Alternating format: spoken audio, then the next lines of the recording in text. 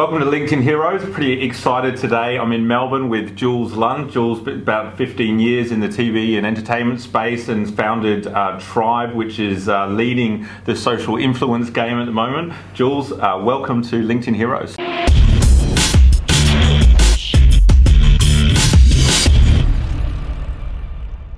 So I actually started in radio, but only for a short time. So I went back to radio for about 5 years, and it was only through radio that I started to fall in love with this two-way conversation that you could now have in social media. The thing I didn't like about radio was it was so visual, and all my ideas were visual because I'd done graphic design and TV, and so I was able to express that in social media. And then I saw the power of building social tribes, and then good to be here, Nat. Very happy to. We look like we're about to present a sports show. Can you give the viewers a bit about your background? Yeah, okay. So I'm a collector of life experience. I've never really studied anything, but I sort of lean into the darkness, and wherever I have an interest, I sort of explore it and try to educate myself to some sort of an output. So studied graphic design in the early days, and then I started to backpack traveling, realised that TV presenting looked pretty fun because me and a friend were 19 and we were on Jerry Springer, and then we're on Ricky Lake, he won Comment of the Day, and then he won Comment of the Day on Sally Jessy Raphael. I proposed to a girl on that show. You name it. We had a ridiculous adventure. Rather than going to theme parks, we just did TV shows. And then from there, I sort of got into TV, combining presenting and the travel that I loved. And then from TV, I moved into radio. And so I thought, why dig for gold when you can sell shovels? And so rather than try to be a content creator, I wanted to create a platform for hundreds of thousands of other content creators to be able to express their passion and to be able to make some money. And so that's why I created Tribe. So Tribe is a marketplace that connects brands with micro-influencers, those that have between 3,000 and 100,000 followers on Instagram, Facebook or Twitter. And we've been going for 3 years now. We've done about 10,000 campaigns. We've paid out about $10 million to everyday content creators. And we've got about 40,000 of those. We launched in the UK. We started here, obviously, in Melbourne. And now we're moving more broadly across the globe, which is really exciting, but challenging. Awesome. And I've been following your journey closely on social media, and it is a big shift coming from the entertainment industry, moving into entrepreneurship, I guess. Yeah. And you must have encountered some challenges along the way. Maybe you could pick one to share with us that you had to overcome. Starting the company. That's the one. That's the challenge. That was the stupidity of it. It's been the hardest I've ever worked, because the company's been founded for 3 years, but I've been working on it for closer to 4 to 5. And, it's a marketing tech company, but I've never studied marketing. I know nothing about tech, and I've never run a company. And so I had to surround myself with smart people. And I suppose the biggest challenge was early on when I realised that even though I had a vision and I could tell the story and I could enrol people and raise money, I couldn't run the business. And so I hired a CEO, Anthony Svirskus, and he and I and CK, who's our CTO, and Nick and a whole executive team and all the team underneath have built this company over the last 3 years. But the biggest challenge is just being able to identify my weaknesses. That's one of my biggest strengths, knowing what my weaknesses are. And everyone says you've got to work on your weaknesses, but in reality, you could spend a lifetime trying to work on your weaknesses. What you've got to do is identify your strengths and really work those to their utmost. And within that, there's enough things you have to work on that you don't have to turn down paths and go, I've got to understand accounting and the legalities, and I've got to understand technology. So I don't understand technology, and we've got sort of 30 odd developers, and that's okay as a founder. So giving myself that permission. So I think that's been the hardest thing. But also I think that's been the benefit, not being embarrassed by not knowing things, and acknowledging that you can't be everything, and that's okay. Well, that kind of leads me into the next question, which is, what's one of the key attributes that you would attribute to your success as an entrepreneur? Okay, well, I've always wanted to get shit done. I've always been pretty proactive, and I've always liked the hustle. Like, I've always liked trying to not go the direct route, trying to go around the edges. I've enjoyed that, and I've always been proud of that. I've always felt proud of being the underdog. I never worried that I wasn't, that I wasn't part of a big business and all that. I've always seen the benefit of being scrappy and have agility. All the way back down to the hustle of, as a 12-year-old, we used to wash cars out the front of our house for $3 a car. And there were times when there wasn't enough demand, so we would take mum's vacuum cleaner bag out and then just cover the neighbourhood's cars in dust to increase that supply. Or better yet, when we were down at the golf course, we had a golden retriever which we turned into a golf ball retriever, and so we would hide down in the creek, and then as soon as a ball hit the green, we would send the dog to go and grab the ball, and then about 3 holes later we'd sell that ball back to the golfers. So things like that. Yeah, awesome. And what are you excited about in your business life at the moment for the future? Well, look, I'm pretty transparent with what I'm going through, and that's one of the values of our company. And I think it holds us in good stead, but I'll be brutally honest with how I'm going. I'm certainly not going to give you the sugar-coated. What excites me is I'm actually excited about shaking off a bit of a funk that I've had for the last 12 months. So we've been raising some money, and it's taken me into areas that I haven't felt innovative. I haven't expressed the things that make my heart sing, like being creative, working in product, telling people about the story, and just feeling at the cutting edge of what we're doing.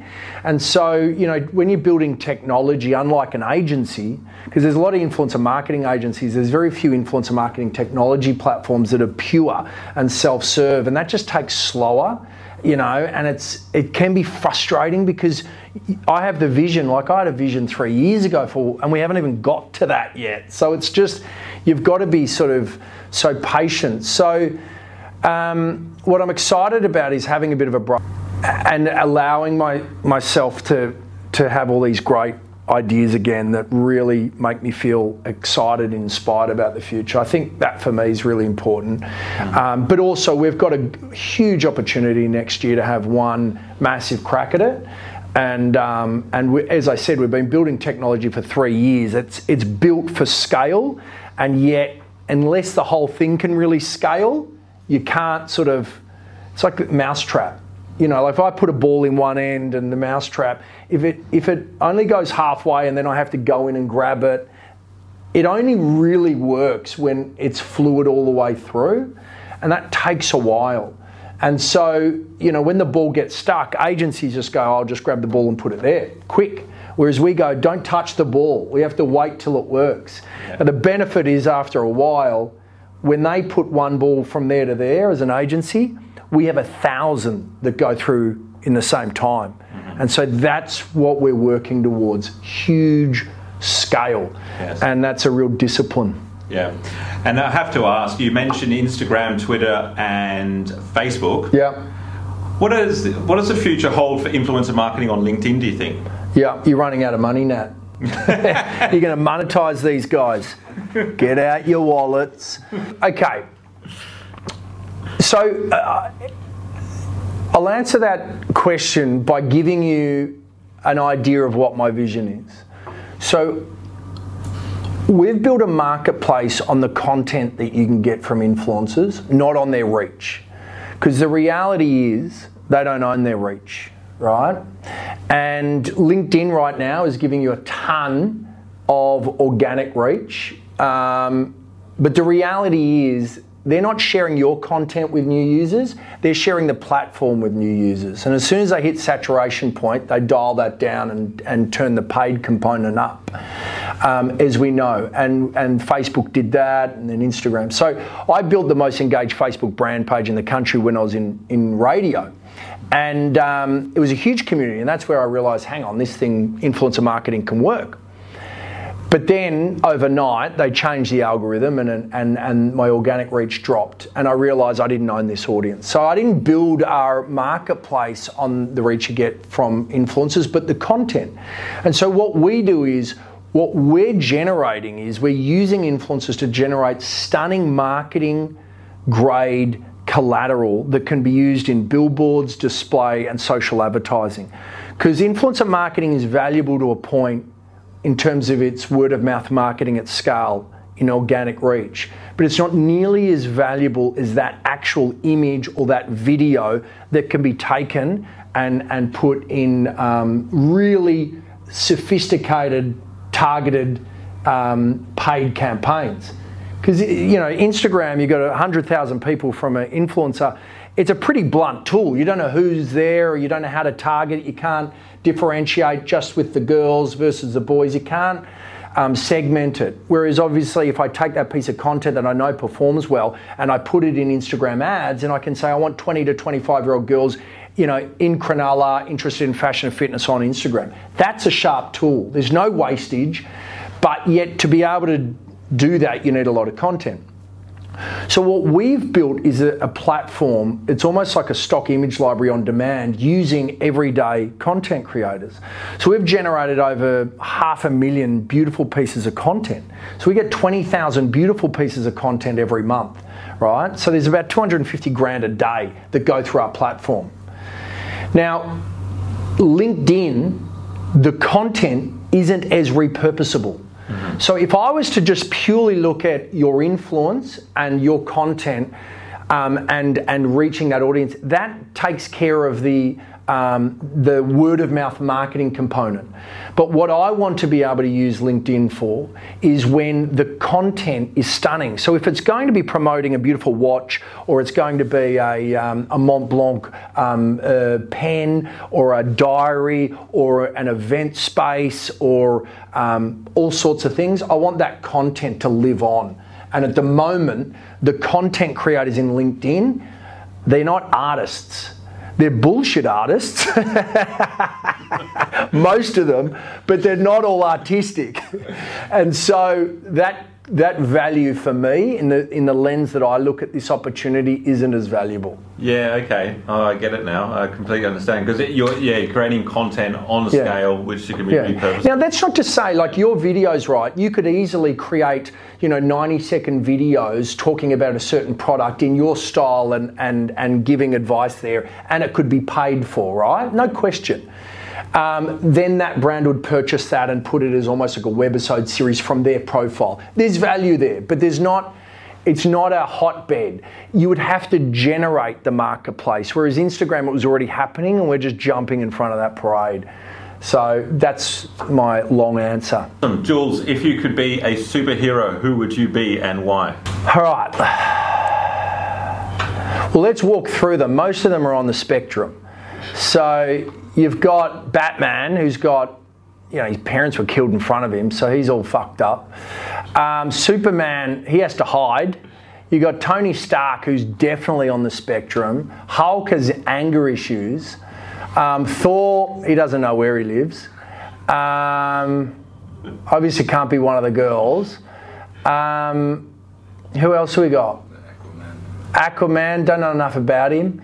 All right, Captain America. I'd be Captain America because he doesn't have to hide.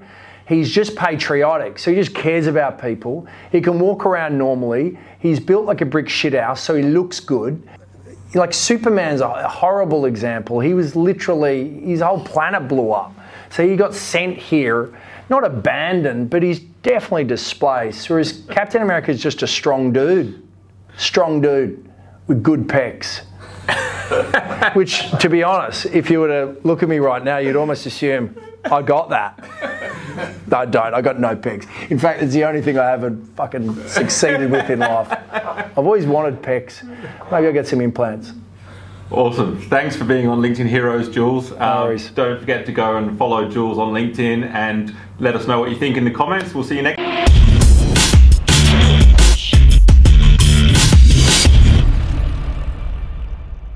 Don't hit me up about SEM, SEO.